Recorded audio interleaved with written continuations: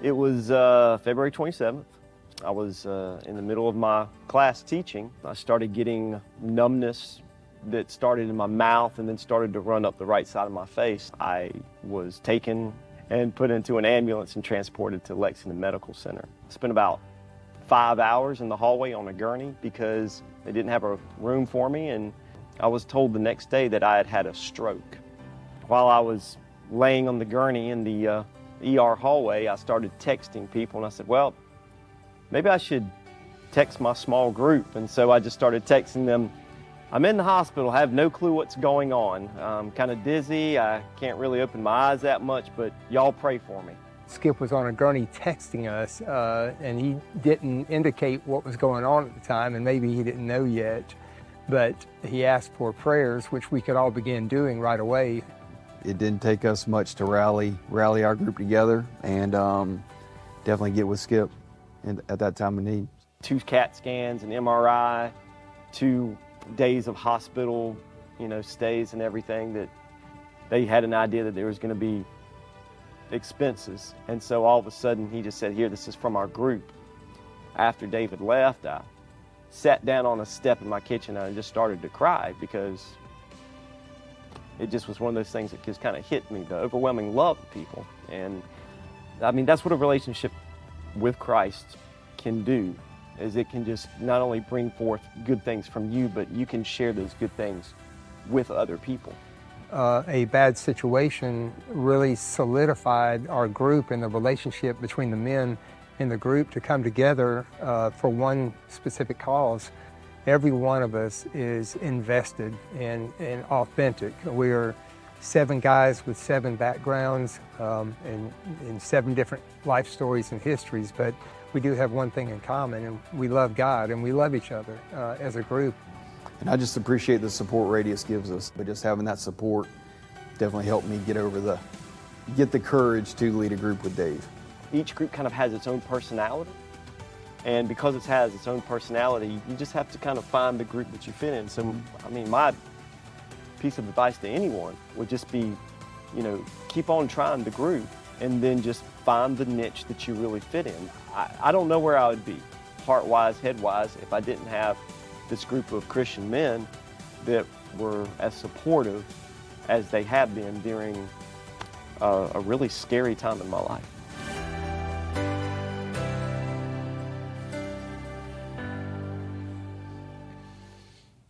So that's what we do here. If you're new at Radius, part of our dream when we planted this was that we would really gain momentum being together around Christ. For weeks we did a figure 8.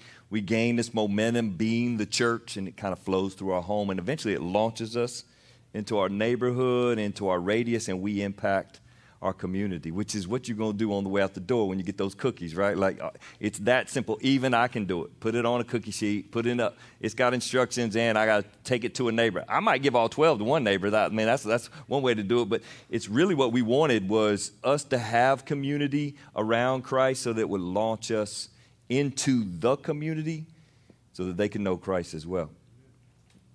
Let me pray, and we'll jump into this. Jesus, do thank you for stories like that. I didn't even know that story happened. It's so cool to see our groups have a life of their own that is centered around you and good for all.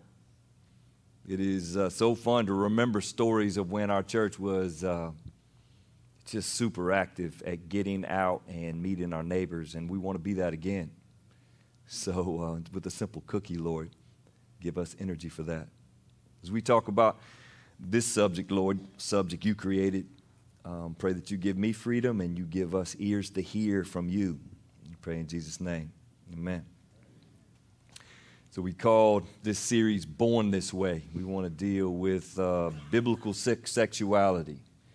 Kind of the way it'll work. If you're nervous, you probably have reason to be. We'll kind of set it up today.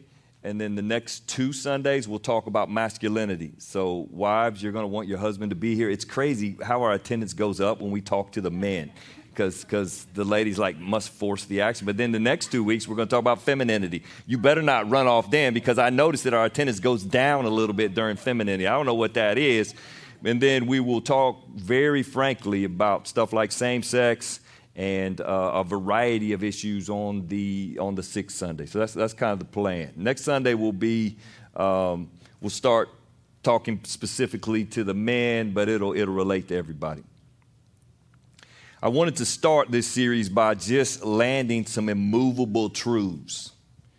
We like to call them in the past pilings. If you go to the beach, you see the big beach house, and it's got these pilings. It's got the house set up above where the water may come, and some of them are massive. If you've ever seen them put them in the ground, they drive them in the ground, deep into the ground until they connect. And these immovable truths that God has established, either about God or that he's established, man, when we say immovable, we mean nothing will move them. They will never be moved. They are never shaken. They're not intimidated. They're always true. But as you know, there's all kinds of noise that makes you question whether they will hold their ground.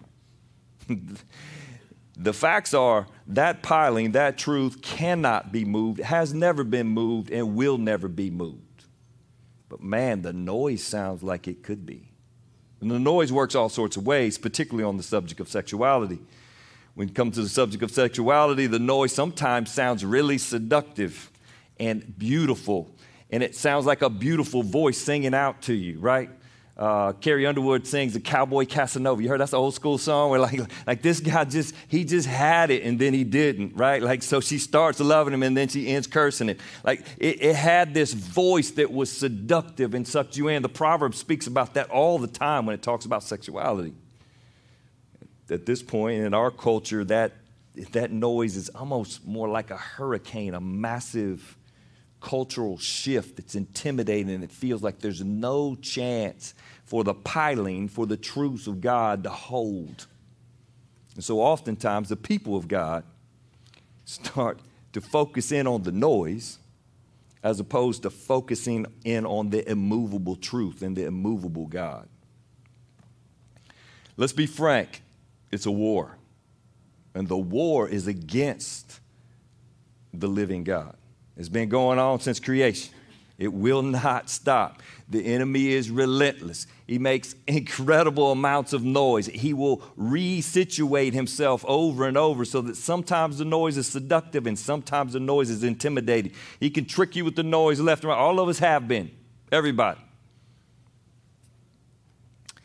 My hope is with this series that it will create for us a sense of security in those pilings, in the truths about God. It seems to me as I watch the church in America that either we are insecure and we act out by condemning everyone around us because we're not really sure of the truth, so we have to throw rocks. So we're always angry, we're always throwing rocks, and we claim that we're all about the truth, right?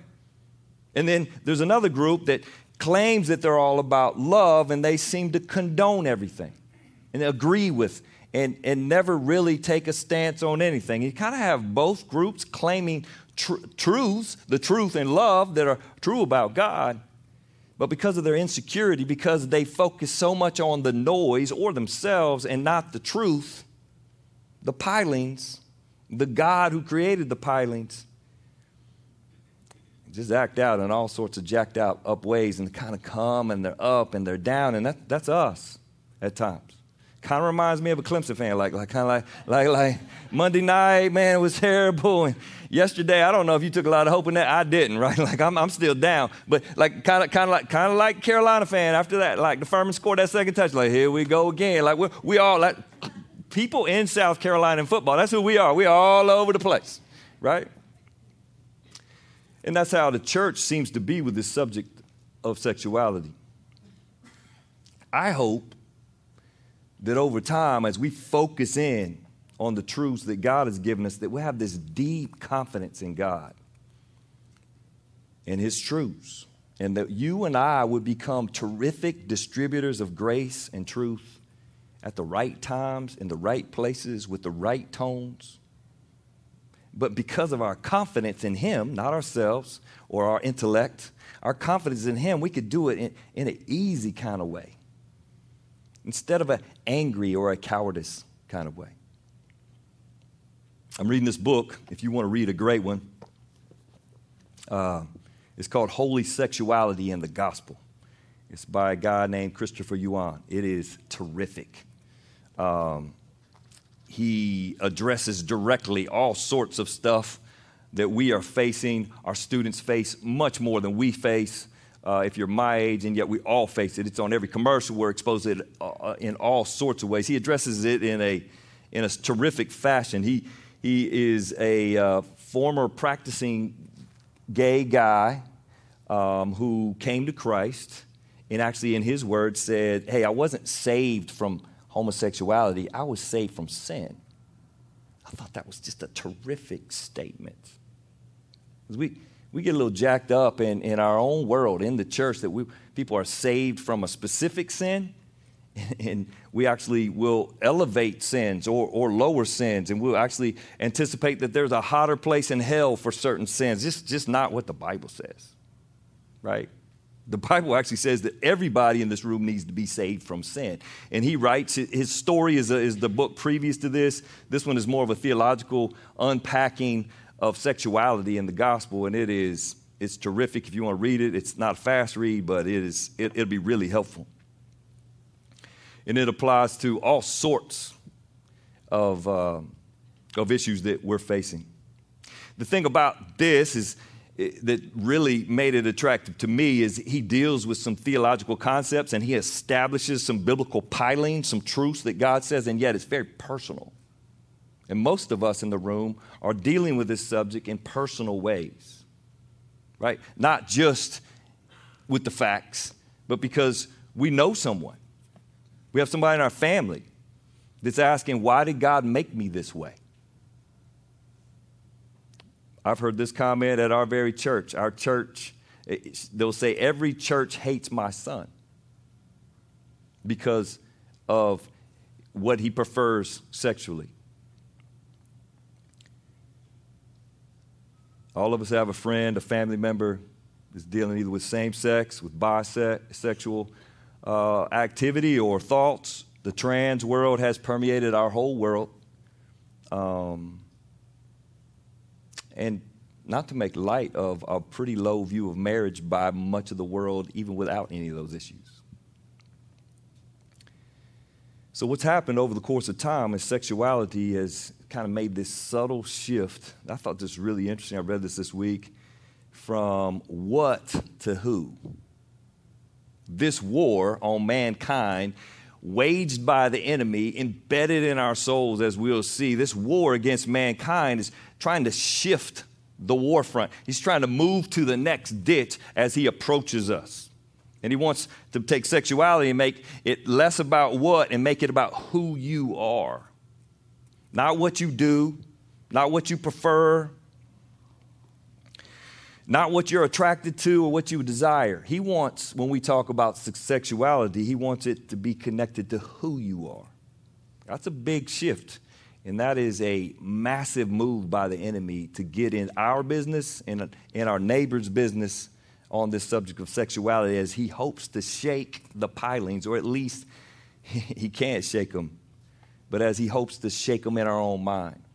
Sigmund Freud, a little over 100 years ago, actually coined the phrase homosexuality and heterosexuality. So he actually put those into our language. They weren't in our language. They're in our language now. And really, over the course of time, his writings have had a major impact on our society, in that he pressed this idea that instead of it just being a desire, it was actually our personhood. He connected it to who you are instead of what you do, which has been amazingly destructive for us as the enemy takes shots at these pilings that God's established. So who am I? Lots of people in the room are asking it. You might be sitting there thinking, nobody's asking that in here. Oh, yeah, you just living in another world. Lots of people are asking that question about their sexuality, young and old, because of that movement. Who are they? What's my true identity? All that's going on. If God is the creator, the only way to truly know who you are is by knowing him and what his truths are. I just said something real easy that's not real easy. I said, if God is the creator, that's our first major piling that's been under attack for hundreds of years. The enemy wants us to believe that he's not the creator. He wants us to believe that everything just evolved. Because if everything just evolved, then it takes all the pressure off, right? Like you could do as you please. I've had these conversations with folks when they walk with Jesus for a while and they say, I don't no longer believe in God. And I always go, man, you can't afford to believe in God because of the way you're living. You can't afford to believe in God. You need to believe that this thing evolved because that takes all of the direction off. It takes the originator out. It takes the design out. It just happened, and it'll change over the course of time. So it has shaken us as a people, and it's begun to shake the church because we don't know who we are when we don't know who the Creator is. I want to lay two really important foundational pieces today as we consider what God says about sexuality, and both of them we could honestly say we're born that way. Number one is that we're born made in the image of God. Every single one of us in this room, every human being on the planet is born made in the image of God. And then secondly, we were all born into sin. It's a theological concept called original sin. We're born made in the image of God, building block number one. Building block number two, we were born into sin. Every one of us, no exceptions in the room. I'll prove it to you biblically. Genesis chapter 1 says this, then God said, let us make human beings. This is after God has created the giraffes and the elephants and all of that, and the mountains and the sea and the sun and the stars, and he waits to last, and he says, let us make human beings in our image. Check the pronouns, to be like us.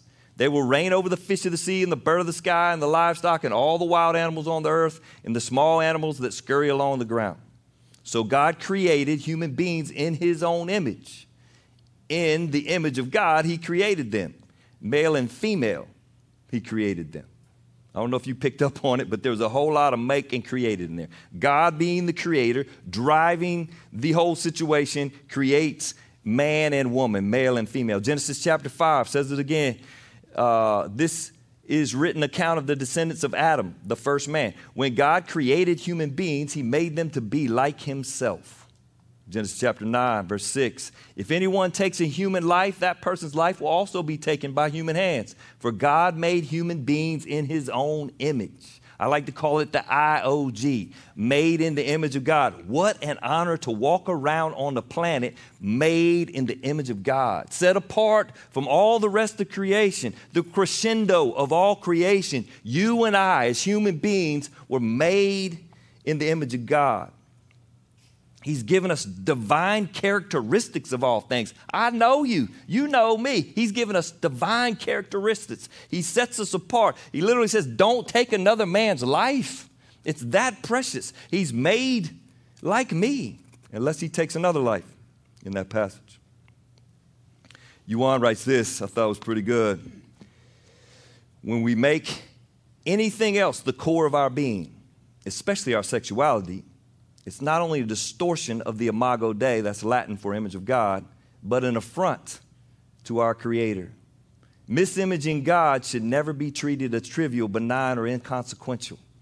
It's a big deal when you tell the Creator what to do.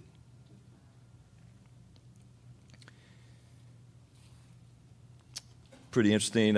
Ladies, you should take this as high praise. In Genesis chapter 1 verse 31, it says, then God looked over all he had made and he saw that it was very good. He's been saying good. It was good. Mountains, good. Mount Everest, good. Atlantic Ocean, good, right? Like the biggest whale in the ocean, good. It's all good. And then he creates Adam, and then he creates Eve. And at the very end, at the crescendo, ladies, you being the crescendo of all creation, human beings, he says it's very good. He says of the whole creation that it's very good, it's complete, But he says about human beings made in his image that they are very good. The image of God is the only real foundation for human rights. Everything else is just made up. So what we do often throughout history and even right now, we try to push back against mankind being made in the image of God by demonizing certain people groups, right? To make them less than human. That's where all the racial slurs come from. That's why they're so awful. Taking a person because of their pigment of their skin and using a slur to describe them, you're simply trying to devalue them as a human being. I have a picture that I wanted to show you of my friend Carl Banks. He's in Montgomery, Alabama. That's his uncle, Isidore Banks. Isidore Banks was lynched in 1954. He owned 1,000 acres in Arkansas. The white folks in his community started to get jealous of him. And so he was tied to a tree, lit on fire. And they said that they did it to intimidate all the black folks in the community. It was the product of a very poor definition of the image of God. I went down to visit it separate from Carl. Carl went, and I sent him the picture. It is a beautiful thing for you in the room to affirm folks are made in the image of God by just connecting with the pain of the past. That event for Carl's family has scarred it forever. They talk about it to this day. It is an affront to the image of God. All of this garbage where we demonize another people group offends God in the deepest sense. So let me just encourage folks, as the political motor cranks up, why don't you stay away from the word woke? You're demonizing a group of people, right? Why don't you stay away from the word extremist? You're demonizing a group of people because you don't want to deal with them as humanity. Oftentimes you don't want to have a conversation because you don't want to listen, because you've elevated yourself to the place of God, which was the lie of Satan in the garden. I would just encourage us all, when it comes to sexuality, though I believe the Bible's super clear on this, there's no room for slurs. No matter what the path of a human being, they are made in the image of God, and that does not ever change. And so you and I, as representatives of God, with confidence, standing on these pilings, the truths of God, we don't have to be so insecure that we have to run off at the mouth. We can be confident in who he is and what he said and speak it in truth and love without wavering. The image of God is very good, and you and I, as his followers, ought to represent that in every situation. Image of God is unique.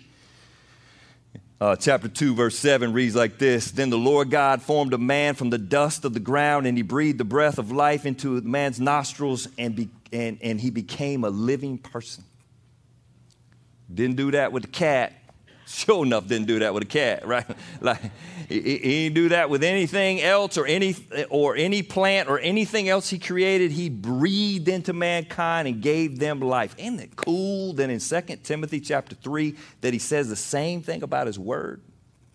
That he breathed life into his word. That book that you hold in your phone or in literal printed version, like it has a life that God gave to him, just like the life that sets apart mankind. That thing's potent in your hands, just like the people in your radius are. He says the image of God is unique. It's not like the animals. One of the very flawed arguments arguing for same-sex relationships is that the animal world sometimes acts out in that particular way, right? In the same-sex kind of way. But the animal world also cannibalize each other. So are we cool with that? Like the argument is just weak when you go down that road. But because it's been connected over the course of time to who we are, there's this deep fight to try to ratify it or to justify our actions. We do that in all sorts of areas of our life. Let's flip back to chapter 1, verse 27. It's pretty amazing how God records creating man. God created human beings in his own image, and then he repeats it because we need some repeating. In the image of God, he created them. God, you think we're dumb? Yes, he thinks we're a little on the slow side. So God created human beings in his own image. In the image of God, he created them. And then this last line is pretty amazing because he flips the pronoun to plural. It's been singular. He did the same in the previous verses. He flips the pronoun, male and female, he, plural, created them. Why?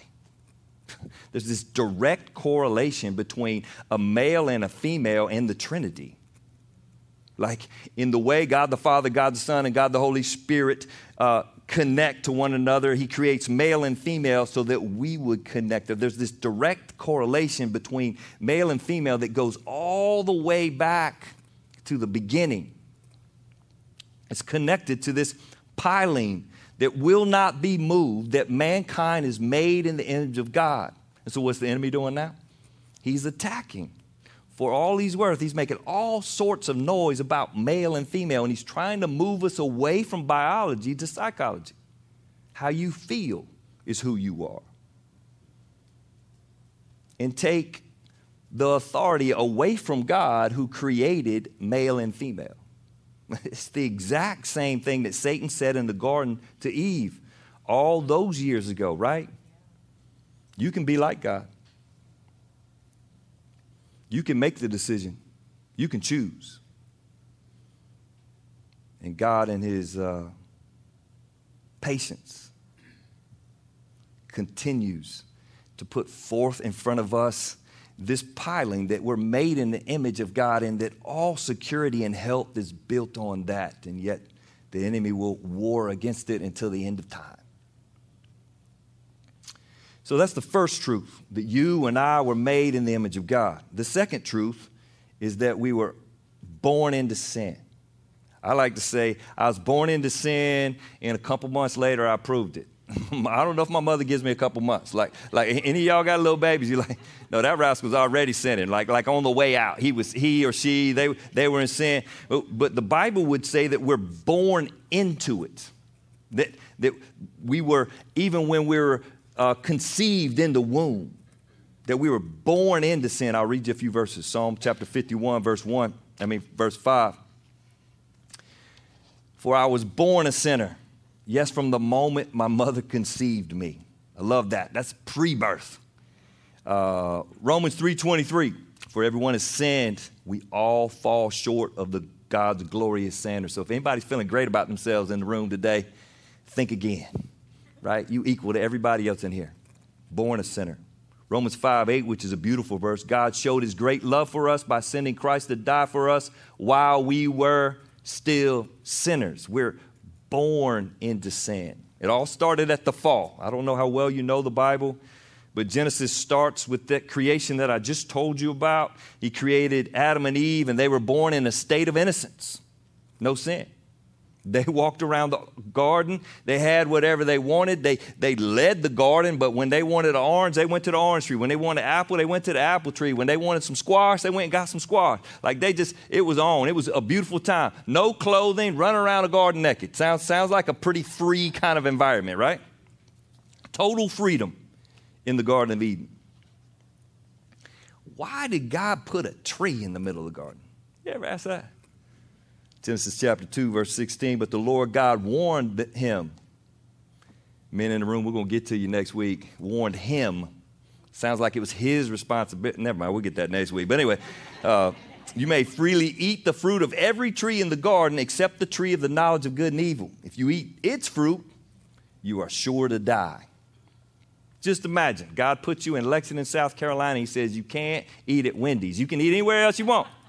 You're like, bro, why would I want to eat at Wendy's? I can go to Trevinia's. I can go downtown and eat whatever I want, but I can't eat at Wendy's. You're like, I wouldn't eat there. I bet you that chocolate frosty gets you eventually. Romans chapter 5 actually says, hey, don't think too highly of yourself. You'd have done it too. Wendy's just crying out to you. And eventually we read in the scriptures in Genesis chapter 3 that the enemy tricked, deceived, enticed Eve into grabbing an apple, and Adam jumped right in there with her. We'll get to that next week.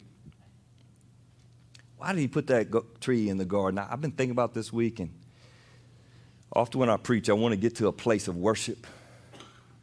It frustrates me if I'm not worshiping and just putting out facts. He put that tree in the garden for his own glory. He gave Adam and Eve this amazing opportunity to choose him as the authority.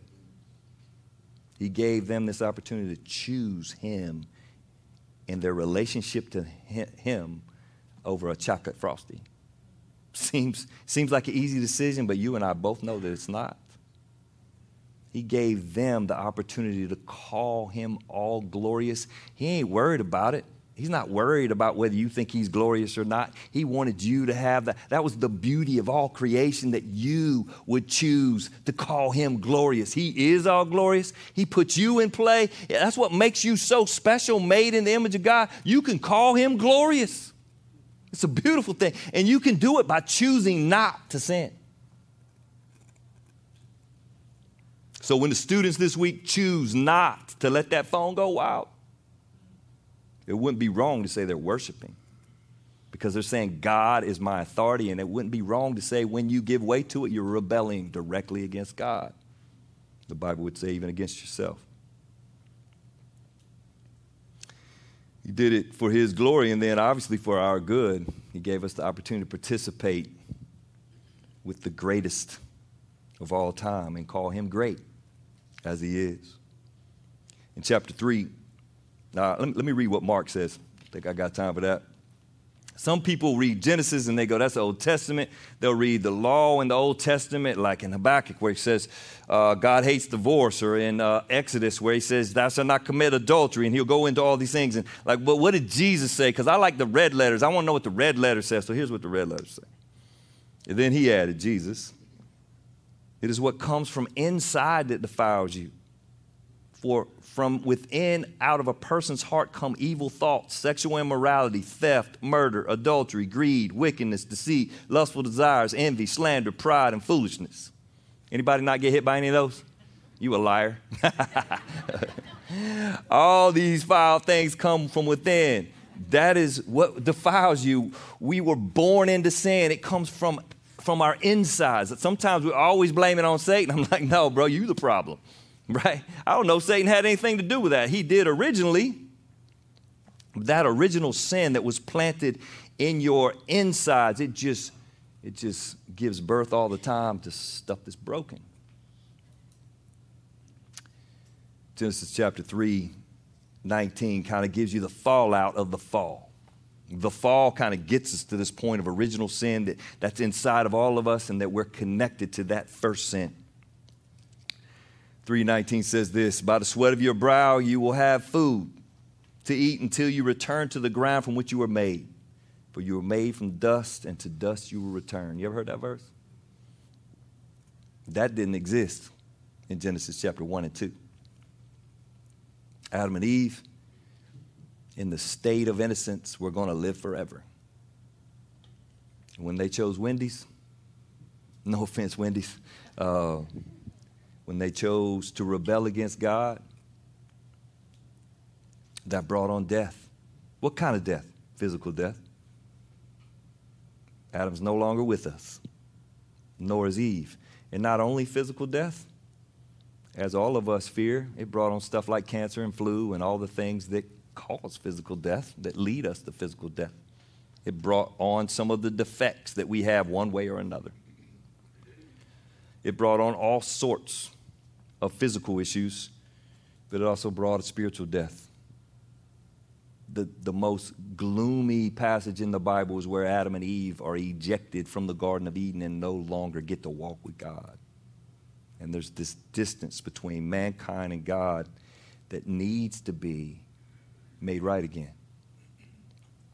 So the doctrine of sin, of original sin, is not fun to talk about. It's not fun to remember. And yet we all know it. We remind ourselves of it daily by how we are and think.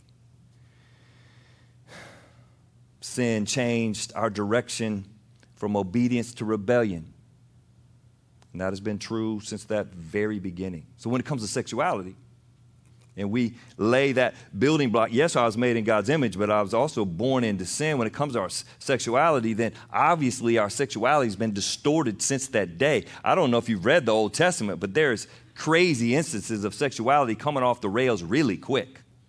From rape to incest to polygamy to divorce to same sex, all of it's in there. I mean, it gets there. You don't get out of Genesis till all of the distortions of the original intent of the Creator, they're in play because what? Because of sin. And because every little boy and every little girl ever born by a father and a mother was born into sin. That's why we talk about Jesus as a virgin birth.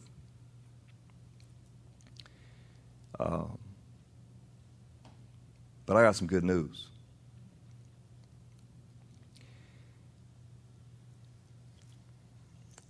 So you were born into sin, but it's not who you are. You were made in the image of God. It's not who you are, it's how we are. The piling is we were made in the image of God. It is absolutely true that you were born into sin, but it cannot trump the fact that you were born into, it can distort the fact that you were made in the image of God. It cannot shake the piling that you were made in the image of God, which is a super encouraging thing. So it would say to all of us that are believers in the room, what's the old quote? Be killing sin or it'll be killing you.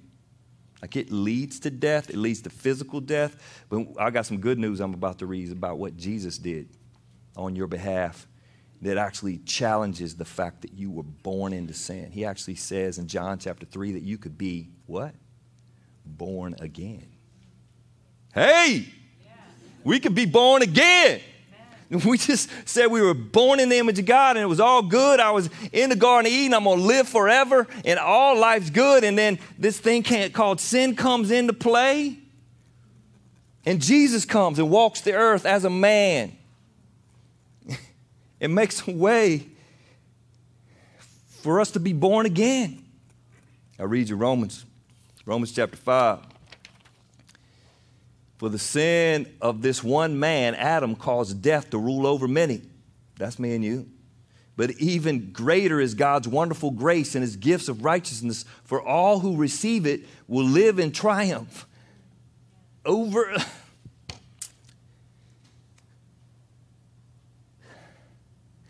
sin and death through this one man, Jesus Christ. You see the two men? Adam and Jesus. Yes, Adam's one sin brings condemnation for everyone. We're all born into sin, but Christ's one act of righteousness brings a right relationship with God and a new life for everyone. Because one person disobeyed God, many became sinners. But because one person obeyed God, many will be made righteous. You can be born again. So what would that say? That would say, yeah, I was born. The propensity to sin, not just with the propensity to sin, it was what I was born into. So could I be born attracted to the same sex? Absolutely. Could I be born with an alcoholic tendency? Absolutely. Could I be born with deep stubbornness and pride? I live in proof of it right here. Selfishness? Could I be born in a way that kind of leans me toward porn like nobody else? Absolutely. I was born into sin. But I could be born again.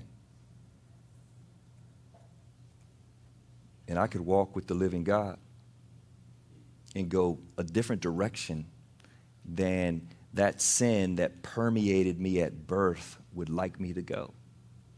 I can lean on that piling that says I was made in the image of God, and this new piling that we just introduced, that Jesus died on the cross and gave up his life so that I could have a new life, that I could start over, so that I could be a new creation. This guy in the book, it's just this beautiful story of how God makes him a new creation. It made me think of this war that's raging, that Jesus, as we remember his death, he is a great warrior on our behalf. We'll talk a bunch more about it. Let's pray.